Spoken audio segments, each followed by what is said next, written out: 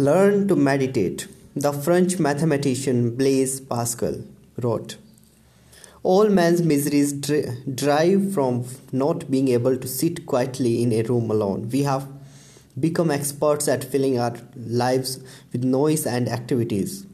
We woke up to the sound of the radio blaring and dress while the television news is on. We drive to work listening to the latest traffic report and spend the next 8 hours in a bustling office.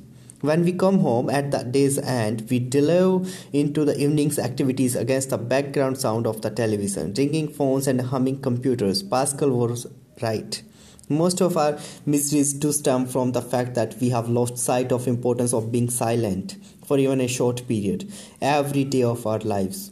Without the ability to concentrate, a full and complete life is not possible.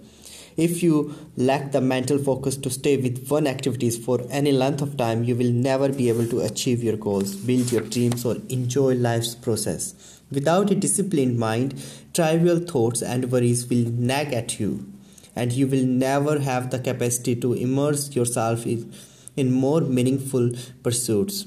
Without deep concentration, your mind will be your master rather than your servant. My own life changed the day I learned to meditate. Meditation is not some new age practice reserved for monks sitting atop mountains. On the contrary, meditation is an age-old technique that was developed by some of the world's wisest people to gain full control of your mind and in doing so to manifest its enormous potential for worthy pursuits. Meditation is a method to train your mind to function the way it was designed to function. And here's the key benefit.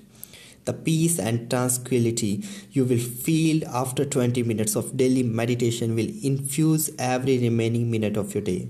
You will be more patient in your relationships, more serene at the office, and more happy when you are alone. Meditation will make you a far better person, life partner, business person, and friend. You can't afford not to discover the power of this 5,000 years old mind training discipline.